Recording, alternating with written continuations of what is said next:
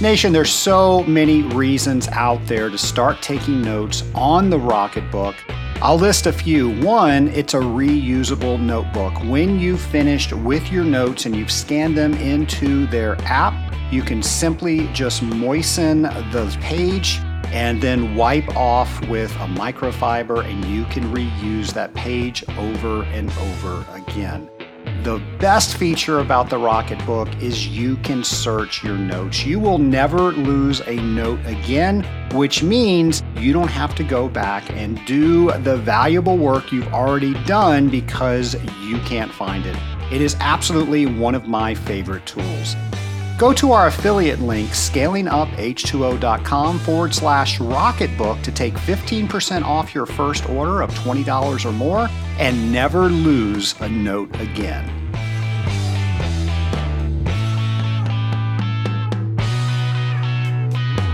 Welcome to the Scaling Up H2O podcast, the podcast where we scale up on knowledge so we don't scale up our systems. I'm Trace Blackmore, the host of the Scaling Up H2O podcast.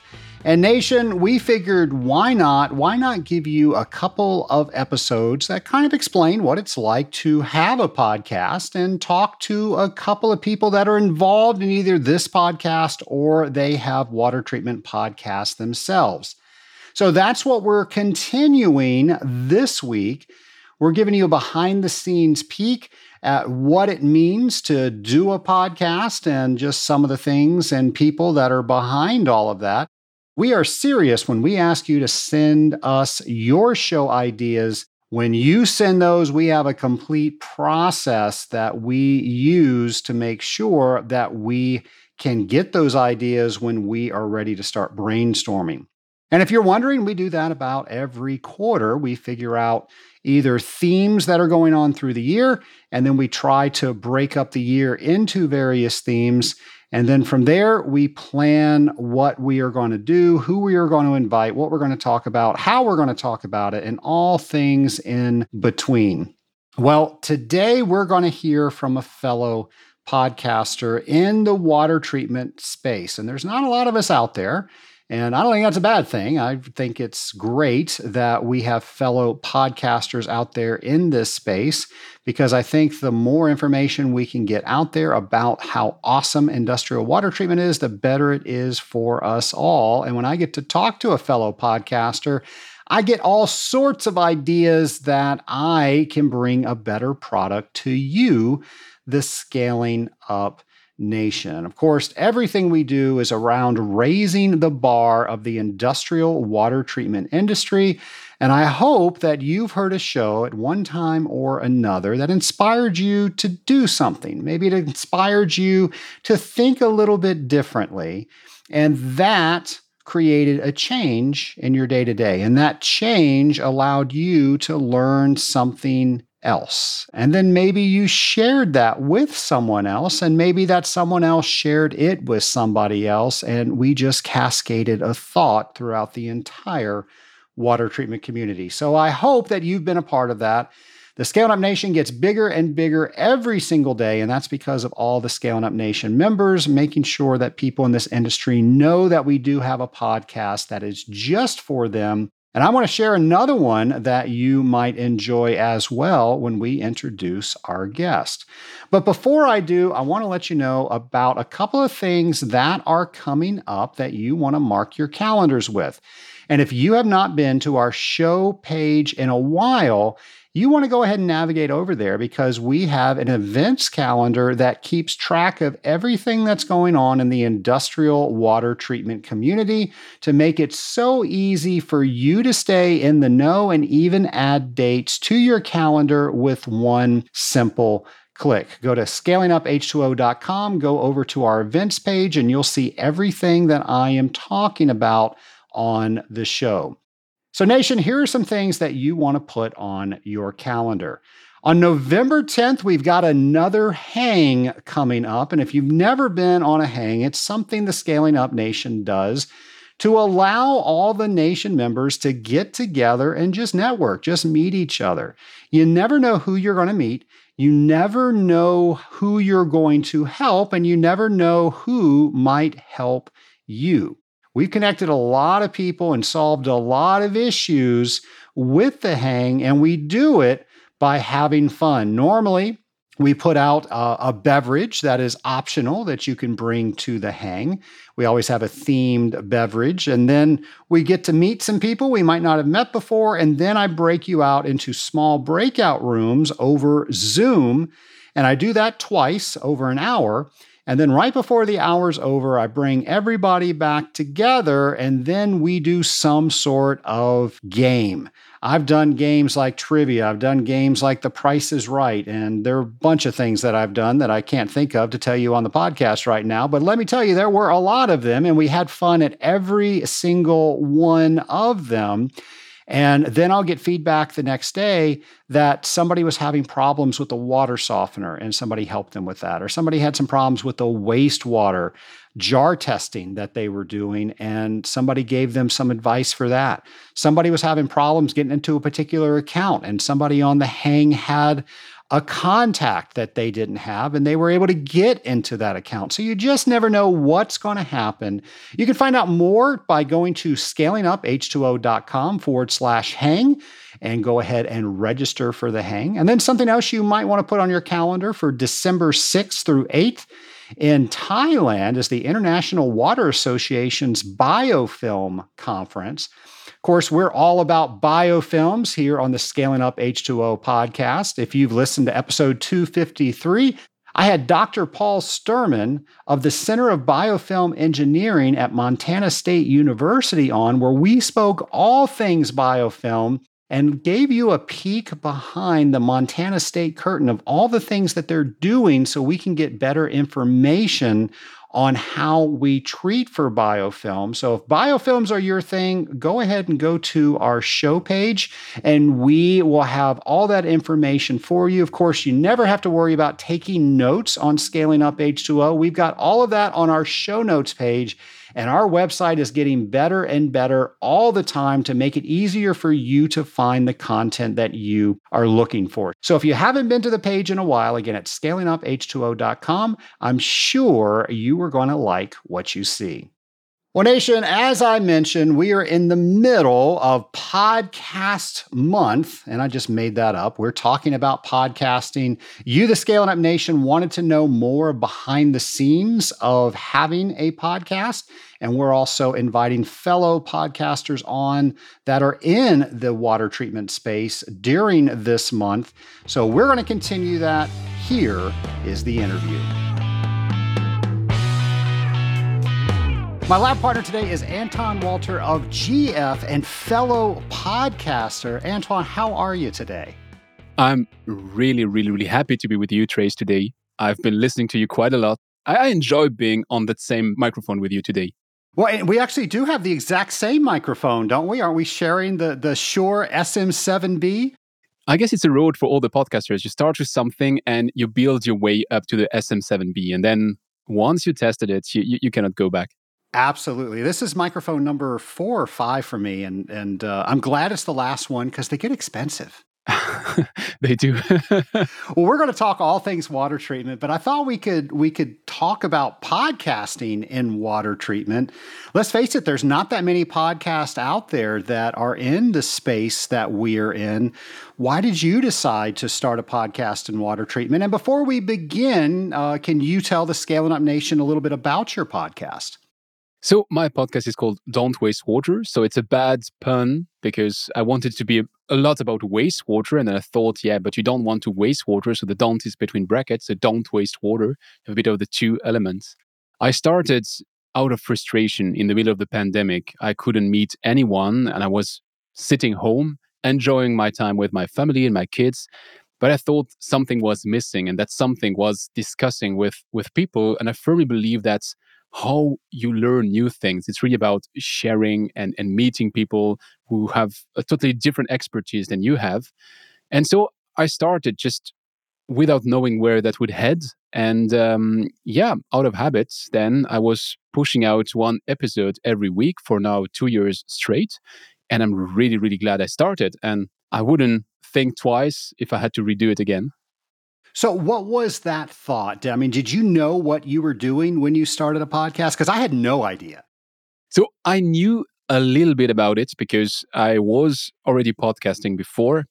I had a French podcast about sales when I was in sales because I thought that's always been my process for learning things. So I had a bit of an idea, and I'm a big fan of podcasts. I'm listening far too much podcast. I mean, when I'm doing the dishes, I'm listening to podcasts. When I just was doing some concrete works in my basement today, and the full day I was listening to podcasts. And I thought, as you said, there's not that many podcasts in that space. And I thought, yeah, I would like to have maybe an European perspective on things which didn't exist at the time, and maybe have a little bit more matter to listen to, because yeah, you're guilty, Trace. You're already pushing once per week, so that wasn't sufficient to me. So I needed to have a bit more, and yeah, that's how it started. Well, I think I shared this with you. I was once a month when I first started, and I went to a podcast convention. Yes, there are actually podcast conventions. And one of the speakers there said, if you're not doing a daily podcast, you're doing a disservice to your audience. And I thought this guy was crazy. There was absolutely no way I had the bandwidth to do a daily podcast. But I did get his message. I figured if you did anything less than a week, then people couldn't develop the habit. They forgot that you were even out there. Fully agree with you. Podcast is a matter of habit. It's really about, I know that podcast comes out on a Monday, that one comes out on a Tuesday. So I know if we're Thursday, I'm listening to that podcast. And so it's really part of the daily life. In the pandemic, everything was a bit shifted because you didn't have that time of I'm walking to go to my office, or I'm taking the train, or I'm taking the plane, or whatever. So that shifted a bit the habits. But since we return a bit to the world where we go out and meet people, that's fully part of the routine of that podcast element.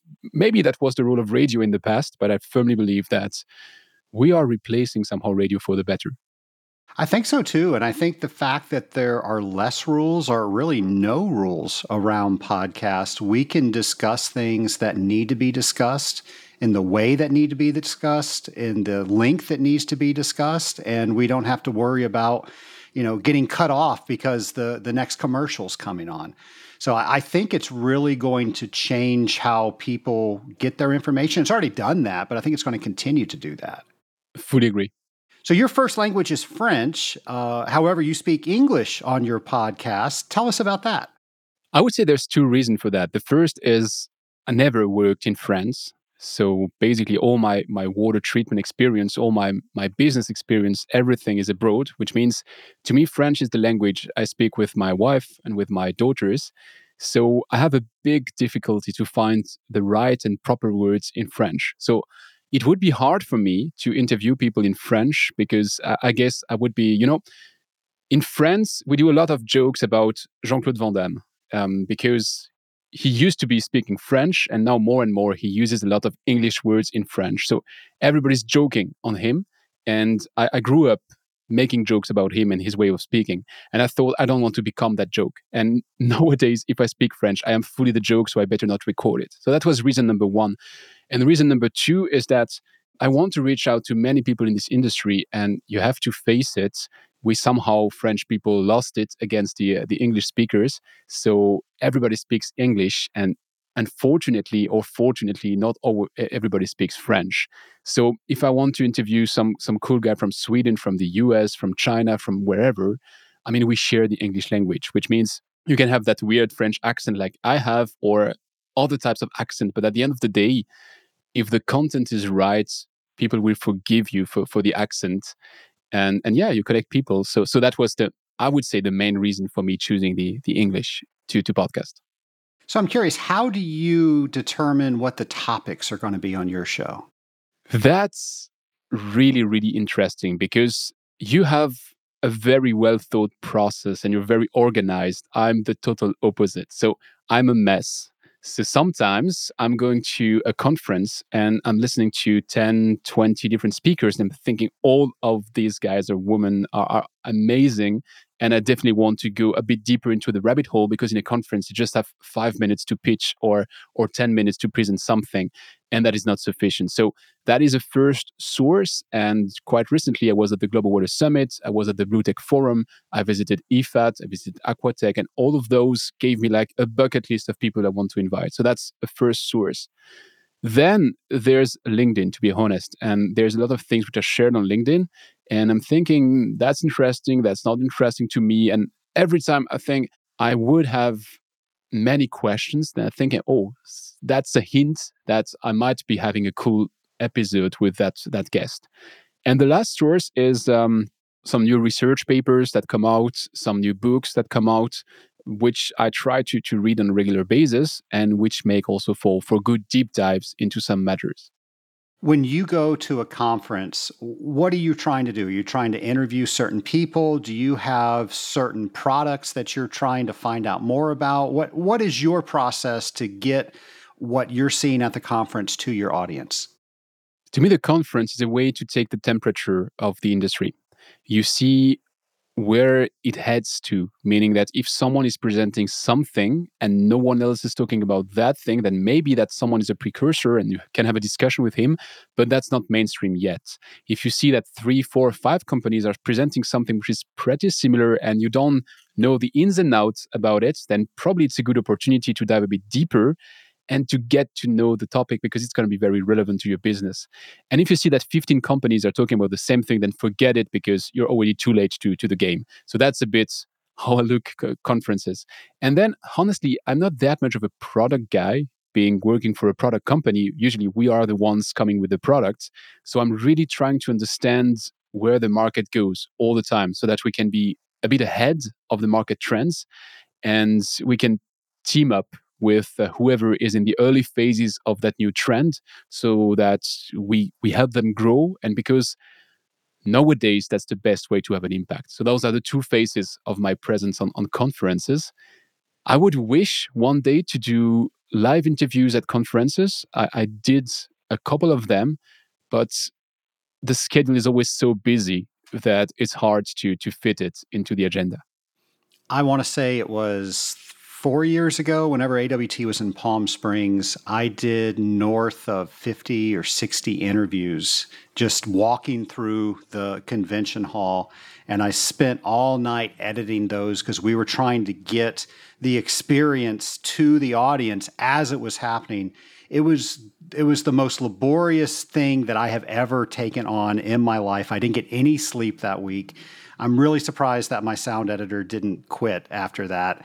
It was just so much work. And I just decided that I'm just not doing that again. There's no way that I could put all the pressure on my staff to do that. But it was interesting being able to catch the pulse of everybody as they were going through the show, what they were experiencing, what they came as far as expectations with, and what they were hoping to leave with, what they were hoping to find. So I want to figure out a way to capture that, but not have to do all the work. Any ideas? I would say there are two faces to that coin. I'm fully with you with the fact that you can share a bit the mood of the conference. And I'm not doing it on the podcast usually, but I have another show which is called The Water Show together with my partner in crime, Björn Otto. And we do live shows from these big shows like trade shows, or we will be at ACHEMA, at the World Congress from the International Water Association, and so far and so on. So that's one way. The other thing is there's this Zoom fatigue and connection fatigue of people because of the pandemic, which means that I've met some of these conferences organizers and they on purpose decided to be offline and to not share that much with the people who were not there, because you have to feel that serendipity of being at the conference and really meeting people. And I do get that feeling. So I think the right in between is maybe what I co-produced with BlueTech at the BlueTech Forum, which is to have like the full conference is over and you just meet some key stakeholders and you just do a rewind. What stood out in the conference? So people who really missed it can have the main golden nuggets that were shared. But on the other end, you're not like listening to 3, 4, 5 hours of content. I mean, you had to be here to experience it. So it's a hard balance to find between those two extremes. But I think that's that line that you have to walk. What's something you've learned now that you wish you knew when you first started? That's a good one. Actually, when I'm looking back at my very first episodes, the very first that aired is special because it was a face-to-face interview, um, which happened just between some ease up of the lockdowns. So that one's a bit special to me, close to my heart because I was interviewing my former boss at Suez. So, but what I didn't notice by recording at that time is that you need to give people more context. You cannot just dive into a topic. You need to start with the helicopter view. You need to circle a bit around the topic and then go deeper and deeper and deeper. And people who are still there after half an hour, they deserve that you go in the depth of the topic. But you have to start by getting people where they are. And I think that's something when I'm listening back to my first episodes, which is a horrible thing to do. Um, that is really something which caught my ears. Like you cannot just start with your first question being, so how do you remove 1,4-dioxane? Okay, wait, what is 1,4-dioxane? What are we talking all about? What are you doing? Why is it a problem at first? Who's having that problem? Where? I mean, it's the very basics of journalism. Even if I'm not a journalist, I don't want to be one, but you need to be answering those 5 W questions first. And if you get those clear, then you can go to the next step. So I think if I could go back 2 years back in time and meet myself, I would say, hey, wait a minute. You don't need to try to prove everyone that you're clever because you're just bouncing a lot of complex words. You have to be very, very pedagogic. If you can explain something to someone, then you really understood it. And that is the real way to show that you understand the topic. I'll say in training what we do in the water treatment industry, that's really the big difference between the people I think are fantastic instructors and then others that are just up there explaining what they know. And what I mean by that is if somebody takes a room of students and they want them to leave the room with more than they came in with, that's probably going to be a pretty good presentation. That's probably going to be a good mindset that the instructor has. But then we have other people that come into a room and they want to explain to people how smart they are. And they're thinking about themselves and not the people that are trying to learn. And I know you've been in those rooms and you're just looking at your watch and you can't wait for that lecture to be over.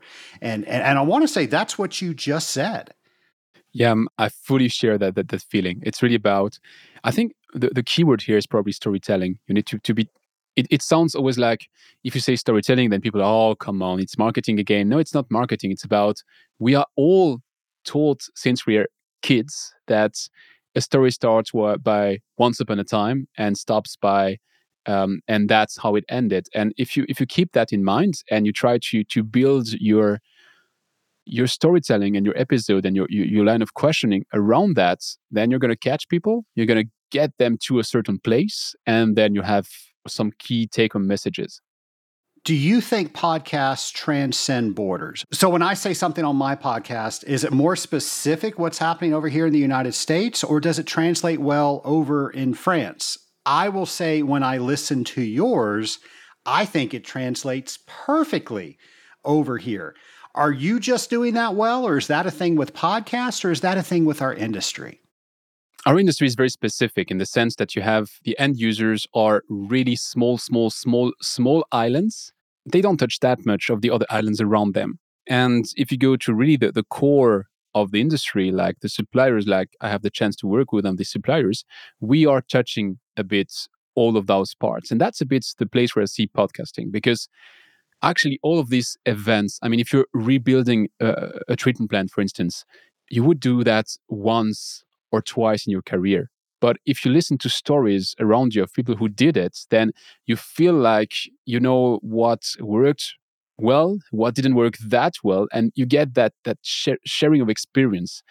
And that's the beauty of having different stories of different places, because actually it doesn't matter really where it happens. It's about water was in a certain state before, you needed to bring it to another state at the end of the day, and everything which happens in between can be translated or adapted to your specific situation. And sometimes it's not even about the technology, it's not even about the story itself, it's about the process. How do you start by figuring out the real problem? How do you start solving it? Who do you need to team up with?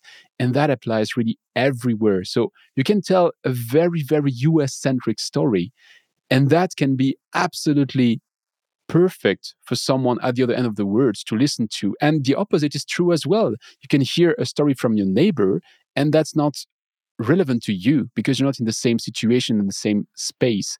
So it's really about getting the thought process which your guests share, which my guests share, and to have that thought process translated into your life, and to try to think the whole time, what's in it for me, and what can I apply for myself. What's the one guest that you know you've made it when you booked them on your show?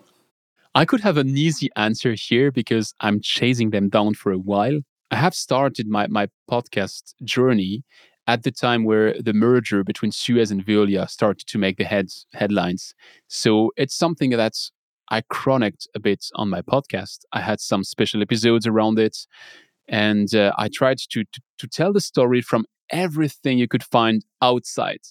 What I'm missing here is the inside part of the story. And I'm really trying, I have been trying Antoine Frérot and Bertrand Camus when they were the two heads of Suez and Veolia. I've been trying Estelle Brachlianoff and Sabrina Soussan since they both took over. And so far, I didn't even get a no. I just got it's not the right time, maybe one day. So that would be maybe the obvious answer. But don't get me wrong, I would be blessed to have them and I would be really happy to have them. But I don't have like this absolute guest in mind because my ultimate goal is that every single new one which comes on my microphone gets me a portion of the truth with a big T. And sometimes I have no clue when I discuss with them, when I interview them. And it's much later than when I read something or I discuss with someone else that I start to connect the dots. And you need to rely on serendipity. You need to have many dots out and to start then to connect them. I can give you an example. I know that you've read that book because it's in your excellent book list on your website, The Worth of Water by Gary Waite and Matt Damon. When I read that book, I thought, oh, wait, I've heard a lot about the overall concept in another book with David Lloyd Owen, who was on my podcast. And I've heard about blockchain from another of my guests, Katrina Donaghy. And I thought, okay, if now I combine all these informations, water credits, so microcredits, the bigger picture with David Lloyd Owen, and the tool with blockchain, all of that might be totally rubbish and nothing, but maybe those dots connect and then they can move something. So I just put those people in contact, and maybe one day something comes out of that, and maybe someday nothing comes out of that. But I have the feeling that within my brain, those dots connected, and that is really the state of mind I'd like to achieve with the podcast, connecting the dots. I love that. Do you get recognized when you go to events for the podcast? Oh, that's really that's the vanity metric. but yeah, I have to say, people reach out to me and say, "Yeah, are you the one podcasting?" Yeah, it's me. Then we made a couple of experiments. Like I met with Adam Tank, which you discussed on that microphone as well, and we made some pictures, and then people figure out like we are influencers, and it's pretty funny to me because I'm the one holding the microphone and having the questions. I'm nothing more, and I don't intend to be anything more. So it's not about being recognized, but once in a while, I get very, very friendly messages from former students when I gave some lecture, or from people I don't know at all, or from people well introduced within that industry. And when I get the message who tells me, you have a shitty French accent, your sound isn't always perfect, but the content is really good, then I'm like, okay, then I nailed it. So I'm curious, of all the jobs out there, you said, I want to be in wastewater. How did that happen? First, I have a very interesting story with water, which is that I attended an engineering school, so a water engineering school, where my parents met. So somehow I can't tell how much I choose about being a water professional and how much was written from day one. Because when I was a kid, my father was trading some hours of me doing some weird stuff with water against lunch invitation to the guys that had to repair my mistakes once I was done playing with it. So since always, I've been playing around with water. And what I love with the wastewater part of it is that, it's this childish element of playing with nasty stuff and making something valuable out of it. Don't get me wrong, processed water is great, industrial water is great, drinking water is great. But sometimes I feel like I would be a bit constrained if I had to just take water and make it potable. That's written. You know what it is. It's the same quite everywhere in the world. Whereas with wastewater, you can do so many things. You can do resource recovery. You can do waste to energy. You can be treating very, very detailed compound like micropollutants. And you can also do the very basic job and still have something very rewarding, because you see that the river you're discharging to is in a much better shape if you do your work, your job right. So that's what I like about wastewater, honestly. What would you say was one of your most oddest wastewater experiences that you've had? Actually, I have to be honest here, and I have to say that I've been working myself with wastewater at the very beginning of my career, but then I went to the dark side of the forest pretty fast and was working in sales and in marketing and in business development. So I didn't have that much of my hands on anymore. But one of my most interesting encounters with wastewater was when I was working on a project in India, in Gujarat, because those are the places where you think, well, of all the things that you could do to develop a country, the first you would do is not treat the wastewater. But the community there had a strong understanding of how all of the water is a cycle. And I would say they had a much better understanding of water as a cycle than I had before meeting them. So that was an eye opening moment for me, because I thought, yeah, it's not just about a cost for being in business or a compliance question. It's also about preserving the services that you get from nature that you will still get in the next years, decade, and so far and so on. So that is really what you're doing when you're treating the wastewater right. Is Back to the Future a thing? Is that a movie that you're familiar with over in France? Yeah. Yeah. All right, so that's one of my favorite movies. I refer to that on the show all the time. So you and I are going to get together. We're going to borrow Doc Brown's DeLorean. We're going to set the time circuits to 30 years into the future. What does our industry look like? Oh God, I wish I would have a clever answer to that one. Let me cheat. We are currently, the big topic for the water industry right now is the SDG 6. So you would expect that in 30 years, everybody has access to water, everybody has access to sanitation. We solve a bit of the water scarcity riddle.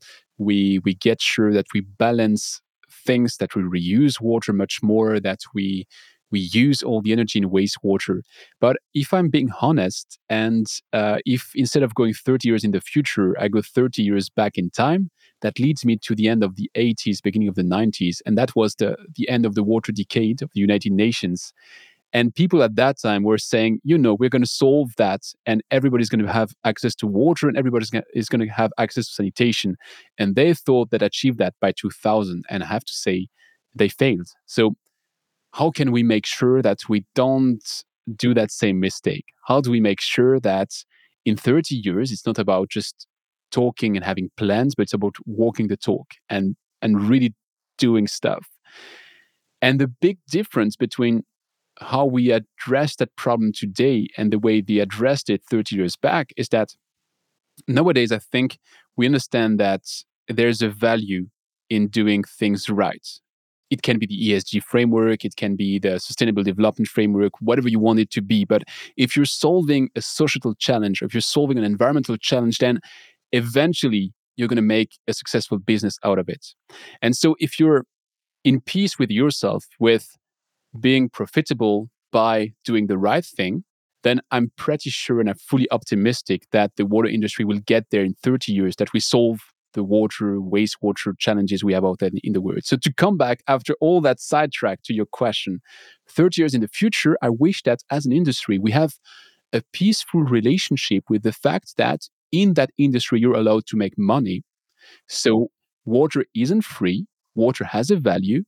And on the other hand, that you have to treat it like a very valuable good, which impacts 99% of the world's GDP. So water is precious, and the water industry is central to all of that, being the bedrock of all other industries. And I'm pretty sure that probably the hard way in 30 years, everybody will have understood that. Maybe because they ran out of water, maybe because they had bad experience, but hopefully as well because they've listened to season 35 of the Scaling Up H2O podcast. And that by then they've listened to so many episodes that they cannot deny the value in water. I can't imagine 35 years of the Scaling Up H2O podcast. So thank you for that thought. That's fun to think about. Probably about a dozen years ago, somebody that I work with gave me a question. And the question they gave me was, how do you know what you don't know? And that question has just consumed me. I'm always trying to learn new things because how do you know what you don't know? So that's my question. How do you know what you don't know? Pretty easy. Discuss with people, and you will notice that there's a couple of things that you take for granted, and they will tell you and explain you how you're wrong. And there's so much that you just don't ignore about their words. So it's about speaking with people who are not just exactly like you, people who are different, who come from a different background, who work in a different space. And there you will learn so much and have so much hints and things about, what you don't know. I mean, it's that good old Greek maxim that you know nothing, which was replaced recently by the good old HBO maxim, which says you know nothing, Jon Snow.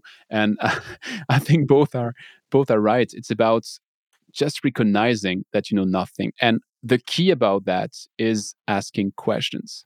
I remember my first sales calls when I was paired with a senior sales guy, and we were entering sales calls, and I was just candidly asking questions, and he was giving me like under the table, he was just kicking me like, "Stop asking questions. We have to look clever."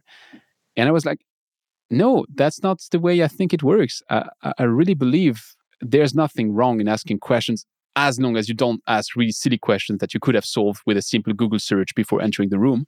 But what's wrong is to go out of that room and having left open things that you could have asked and solved and realized you don't know, and someone explains to you, and then you know it, and then you can come up with more value. So it's really about being humble and going back to the roots. We know nothing, and it's absolutely fine to ask. So many people think, like your colleague, that I can't ask this question because it's going to make me look silly. I love what you said, that if we don't ask the question, we're not going to get to the right answer.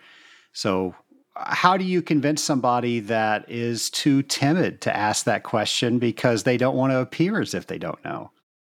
I'm pretty sure it's not timidity. I would say it's really your self-esteem is hurted if you start to show some weakness. And so many studies show nowadays that the way to connect with people is by exposing your weaknesses and to show what you don't know, so that they can be of help, because people want to help. That's the way we evolved as a society. That's how we came up as cavemen and grew up to be the society we know nowadays with 8 billion people on Earth. It's because we are tempted to help others at any point in time.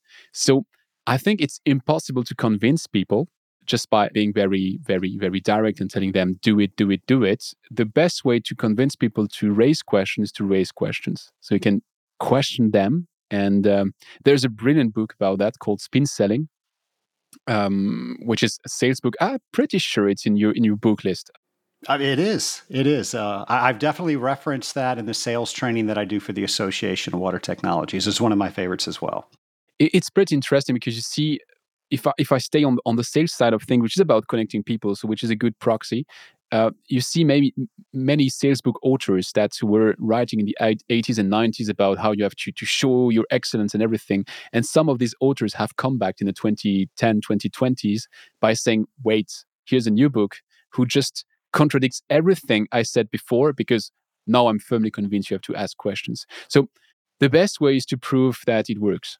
So usually when people ask me, what's the benefit of raising questions? Say, look, I have 97 episodes out there as we speak, where I'm asking questions to people who are so more clever in their field than I am. And if I can just take 10 or 15% of their wisdom by asking questions, then that's the value I get. And that's what's recorded. But if you do it in your daily life, if you make it a routine, even when my daughter comes back from school, I ask her questions, because that's how you connect with people. Well, I'm not going to let it slip. You're in episode 97. What are you going to do to celebrate 100? That's a good question because I have two things colliding. I have the 2 years of the podcast and the 100. So I don't want to celebrate twice 3 weeks. That would be really like self-centric. My original plan for episode 100 was to get someone on my show to interview me. But then I thought, yeah, who wants to know my story once that's they already listened to it on the Scaling Up H2O podcast? So that would be really twice the same. So I guess I'm going to have a surprise for the 2 years of the podcast. But if I tell it here, it's not a surprise. But by the time this one is out, I guess the second anniversary is going to be done. So go back to my feed and find out the special second year anniversary and you find the surprise. I have something in mind. It's not yet done. So maybe it's going to turn out exactly as in my head and it's going to be pretty good. Or it's going to be horrible because in my head it sounds good, but in reality it's not. I'm sure it's going to be fantastic. Antoine, I think you and I struggle from the same thing. We feel that if we take credit for the podcast, that it is vanity. And what I've learned, and I've been coached through this, that if somebody feels that they have to celebrate work that you and I've done, it's okay for us to accept that. And it's we can do that in a humble way because it's not about us. It's not about what we did. It's about how they took what we did and used it how they ever needed it. I'm not saying it as good as the person that coached me through that, but it did help me get out of my own headspace and think about, oh, I don't want to appear arrogant. I enjoy doing this and I really don't need anything more than that. But what I wasn't doing was I wasn't honoring where that comment was coming from. And I wasn't allowing that person to give me what they needed, which was to thank me for something that I inspired in them. And I truly believe that they did all the heavy lifting in that. They were the ones that maybe they heard something on our podcasts, but they then got the certification or they then went out and made that sale. They did all the work, but we helped. And it's okay if you and I say, well, thank you for letting us know that. It's hard doctrine, I know. I agree with you. I fully agree with you. It's just something where I've been terrible since I'm a kid. I used to play the piano quite a lot, and people would come to me and was like, "No, don't tell me if it was good or bad. I don't want to know. I hope you had a good time, but don't tell me." So it's really about I don't know how to behave with that. So yeah, there's still a lot to learn. Well, you're a sales expert. How have sales changed since the pandemic? And is this a good thing? Is this something that will go back to times prior to the pandemic? Will we be using Zoom instead of meeting people on a regular basis? Or what do you see for the future in sales? I think it's going to be a mix of all the above. The thing which didn't come back since the pandemic, and I hope it will never, is something I was very used to, which was to take the first plane in the morning, go to a place somewhere at the other end of Europe, in my case, and take the last plane in the evening. And in between, there was one meeting with one customer. And sometimes that meeting was lasting for 2 hours, which was a very good meeting, but still, it's a lot of travel for 2 hours meeting. And sometimes you discover after half an hour that it's better for them and it's better for you that you stop there because it's not a match. In which case, it's even more of a long day at the airport for nothing. So I think those first contacts have been through Zoom, through Teams, through whatever, because of the pandemic, and they will stay like that. But we cannot skip the in person because there is much more you're telling when you're in person. There's the body language. There's all the untold elements and a different type of connection. Because I mean, even though I'm used to that at that specific moment in time, I'm speaking to my camera, which is a weird experience if you're not used to that for a while. So I think the physical meetings will still be a big thing as long as we don't get the holograms like in Star Wars. The day we have that level of quality in holograms, then maybe we can skip the traveling altogether. So I think that is a big difference. The other big difference is you have to become more and more of a content creator if you're in sales. I can't tell how the sales word was in the 80s, 90s. I wasn't around. What I'm getting from the flavors you get from that time is that it was fully okay to just go out and say, my product is awesome and it used to be green, now it's red, plus we have a 10% discount if you buy it right now, so you better buy it right now. I think if you do that nowadays, people look at you like, actually, they don't even look at you. You're just some noise in the noise. So it's about getting and bringing across the value you can bring to people. So in my case, the podcast is a full part of that. I want the water industry to understand that we, as GF Piping Systems, we have the capacity to translate their process struggles into actually products that can work together and deliver on the promise. So I felt that what people would need to get from me is the proof that I have a sound understanding of this industry, that I understand the challenges, and that hence I can come up with solutions. So it's not about me saying that we have the best ball valve in the world, because we do have the best ball valve in the world, but I guess that's totally uninteresting for everyone out there.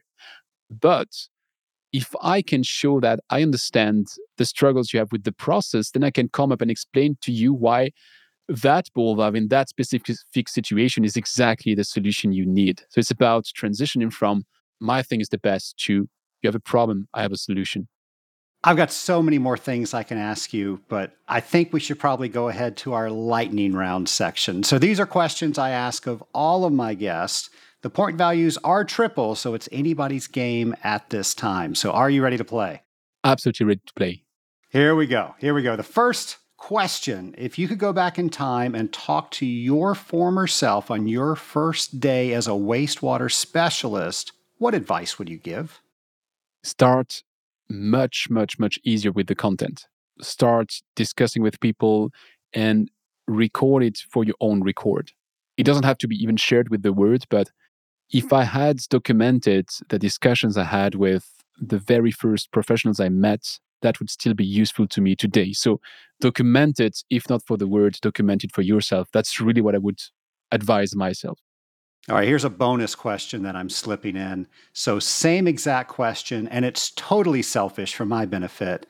We're replacing the word wastewater specialist with podcaster. How would you answer that? I would say invest in gear, because you mentioned your microphone to be number 4, number 5. Mine is number 3. And when I started, I thought, I'm a former musician, so I can just use the same. And it just makes a whole difference if you get the right sound from the beginning. And I do get that the most important thing is content, but I was already convinced of that when I started. So I just noticed that the first 5 or 10 feedbacks I got about the podcast was, your sound is so lame. And when you get that as a feedback, sorry, it hurts. And it's not a service you give to the people who dedicate 1 hour of their time to discuss with you, when the feedback is not about what they shared, it's about the way you framed it. So that is really something I would share to myself. What are the last few books that you've read? On the last conference I went, there was a conference by Erika Gies, who wrote the book Water Always Win, which is one of the hard copy I have. I don't have that much anymore. So that's the one I'm reading right now. Really interesting. It's about finding water around the world in places, in cities, a bit everywhere, like finding the untold water. I would say another very inspiring one I already mentioned is the one from Gary White and Matt Damon, the Worth of Water. That's really mind-blowing. Just if you have one figure to take out of that, is that if you lend money to the poorest people on earth for them to have access to water, they repay 99% of their loans, which just gives you the sense of how much value there is in having good quality water. In terms of the most impressive overview on the water industry I read this year, it's the book of David Lloyd Owen. The name slips out right now. Sorry, David. Just lost the title, but it's hard to read because it's a book full of wisdom. Like every sentence is a wisdom. So it's not something that you read just before going to bed. Not possible, or you sleep much too fast. So it's not a pleasant read, but it's the most thoughtful overview I got of this industry ever. And that was 3. Let me sneak one more, because those were 2 ladies which I interviewed on my podcast. It's Alice Schmidt and Claudia Winkler, and they wrote that book, The Sustainability Puzzle. So it's not really a water book, it's more a zoom out and looking at the full picture. And as water treaters, as water professionals, it's really interesting to have that overview, because it gives us a sense from where we are evolving within that word and what are the challenges we can help solve. And that one is really easy to read. And I think I read it in 2 days of train commute. Excellent. We'll make sure to get all those on our show notes page so people can get those books. When they make a movie about your life, who do you want playing you? Jean-Claude Van Damme, right? No, because it's an audio show, so I can lie. I have far more muscles than him. So, no, I guess I would see someone like Andy Samberg or Jesse Eisenberg. Basically, they are the same. Just because I feel like a bit nerdy, like they can be. I love how Andy Samberg in Brooklyn Nine-Nine is portraying someone who's making fun while being good at what he does. And I think that's the way I try to be. I don't know if I am, but I try to be fun and to be good at what I do. Well, I've experienced a lot of fun being on your show and you being on mine, so I think you're accomplishing that. Last question. If you could talk to anybody throughout history, who would it be with and why? I think I would try to talk with Wolfgang Amadeus Mozart. Sounds like really, really weird to mention him now. It's just that I like to understand how blessed you have to be to just come up with what he did at the age of 3, 4, 5. How much of a tortured mind you have to be, and maybe also to tell him that, it's fine. He might not be very successful at the time, but he's going to be recognized in the next centuries as the biggest musician ever. So yeah, that's from the top of my head right now, that's the one I'd like to meet. So nothing to do with water. Well, since you brought up music, you also brought up you were a musician. What do you play? I'm playing the keyboards. So that was my basic instrument. I've been in a boys' choir when I was a child, which gave me the opportunity to travel the world, to be at many places, to give some concerts. The keyboards bought me my first car. So I never was a rock star, but still, I got my first car because I was playing keyboards. And nowadays, the way I play music is that one of my best friends is a choreographer. And I'm blessed to have the chance every once in a while to compose some music for him so that he can make some cool things on stage. So it's really a fun place to be. It's like making movie scores, but for a live movie. So it's really fascinating. Awesome. Well, I really appreciate you coming on the Scaling Up H2O podcast. A lot of fun we had around the topic of podcasting. Don't get to talk about that often on the show. So if people want to find out more about your podcast, where do you want them to go? So basically on all the podcatchers, you'll find the show by typing Don't Waste Water. It's tricky because of my stupid pun, because if you just type Don't Waste Water, you don't always find it depending on your platform. So you have to really put the brackets. But the easiest is just you type my name and then you find it out. And maybe the easiest place to find all of that is my website, which is dww.show. So like Don't Waste Water, so dww and .show, because I'm a fancy guy and the .com wasn't for me. So I wanted it to be like .show. But that's the place where you find all the show notes, all the interviews, and a bit more like my videos and my additional content. Excellent. Thanks so much for coming on Scaling Up H2O. Well, thanks a lot for having me, Trace. It was a pleasure to be, and was really honored to be among your impressive list of guests on that microphone. So thanks a lot for the opportunity. Scale Up Nation, it was really fun for me to have Antoine on the Scaling Up H2O podcast. Antoine is very, very gracious, and we connected on LinkedIn. I've listened to his podcast. He's listened to my podcast. And he was very gracious, had me on his podcast not too long ago. And if you want to listen to that, I will have that link on our website, scalinguph2o.com. And it was just a lot of fun when people are interested in sharing information about something that they do. And in this case, it was the podcast. Antoine actually shared some of the tools that he uses to make his podcast even better. And there were tools that we were not using, and we tried to return that favor in kind. One of the things that Antoine shared with me was a service called Listen Notes, and it ranks podcasts. And so here was a really neat thing. He actually told me this, that we had a global rank on Listen Notes in the top 5% of all podcasts. What does that mean? It means that out of 2.8 million podcasts, the Scaling Up H2O podcast is ranked in the top 5%. And oh my goodness, what a humbling fact. That is just amazing. The fact that we've got a microphone and we record ourselves and we put up on the internet, and you, the Scaling Up Nation, have made this podcast what it is and shared it with each other and given us some ideas and allowed us to grow it where we're in the top 5% of all podcasts, not just podcasts in the water treatment space, but all podcasts. I just think that is amazing. And Antoine was the one that shared that news with me. And it was just so great to share that with my team, that all the hard work that they do, hey, it's proof that it's working. And thank you so much for taking the Scaling Up H2O podcast and making it what it is today, sharing that information, getting us information so we can make future shows, letting people know how to download a podcast. It's kind of funny for certain people in our industry, they've never listened to a podcast before. And now they're listening to podcasts because you helped them download their first podcast player and set them up so each and every week when a new episode of Scaling Up H2O happens, they get it automatically. So that was all of you. And I want you to celebrate with me that statistic of being in the top 5% of all podcasts. So Antoine, thank you for sharing those metric sites with us.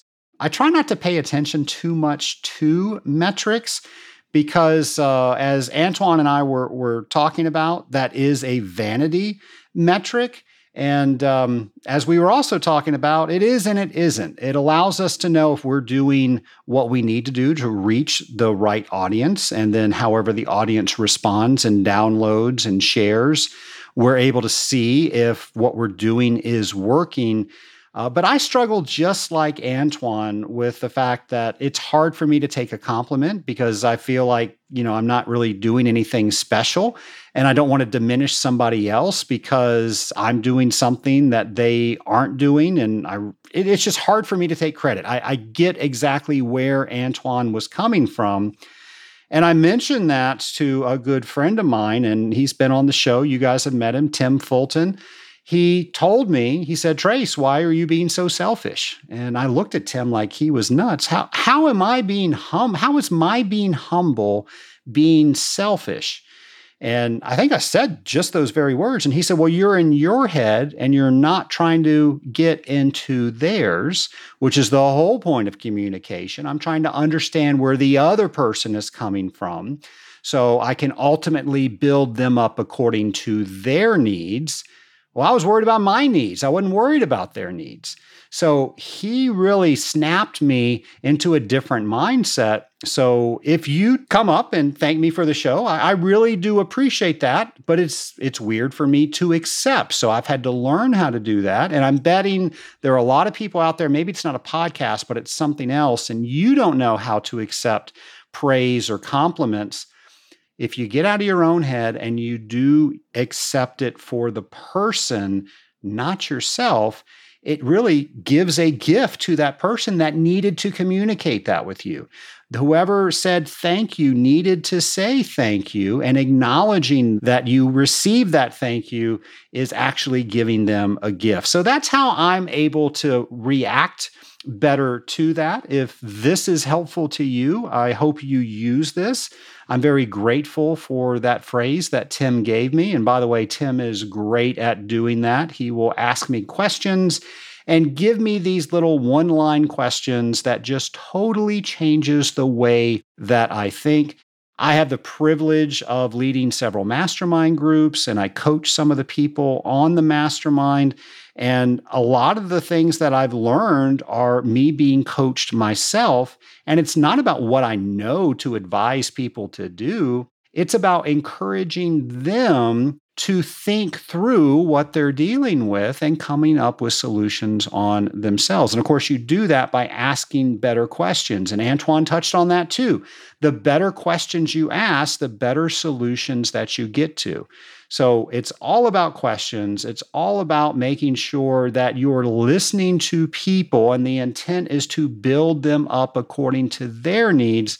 And just imagine if we did that, how much better the world would be. If we were less worried about ourselves, more worried about others, more worried about making everything we touch better. That's a world that I want to live in, and I believe that we can all get there. I believe we're not very far from that. With that, somebody that is helping everything that he touches get a little bit better is our friend James McDonald. Welcome to Thinking on Water with James, the segment where we don't give you the answers, we give you the topics and questions for you to think about, drop by drop. Now let's get to it. In this week's episode, we're thinking about how water quality varies within your area. How do parameters such as hardness, alkalinity, silica, and conductivity vary around your area? How do they change between surface water and groundwater sources? Does the city water quality vary according to the water source they may be using at the time? How does this impact water treatment programs you are managing? How can it impact the pretreatment, chemistry, and water efficiency? Is the end user aware of these potential impacts? Take this week to think about how water quality varies within your area and the impacts it may have. Be sure to follow hashtag TOW22 and hashtag ScalingUpH2O to share your thoughts on each week's Thinking on Water. I'm James McDonald, and I look forward to learning more from you. Well, thanks, James, and thanks to all of you for wanting to know more about podcasting, more about what it means to make the Scaling Up H2O podcast. We're going to continue that with next week's episode, and of course, that's going to be Halloween, one of my favorite holidays. So until then, take care of yourselves, take care of each other, and I'll see you next week, folks. Nation, almost 2 years ago, I started the Rising Tide Mastermind. We have over 4 groups and a waiting list for a new group.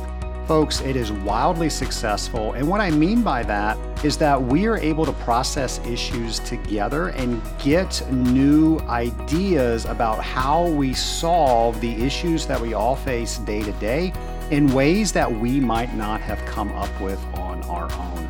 Folks, look into the Rising Tide Mastermind to see if it is right for you by going to scalinguph2o.com/mastermind. If what you see looks interesting, schedule an appointment with me and we will see if the group is right for you and you are right for the group.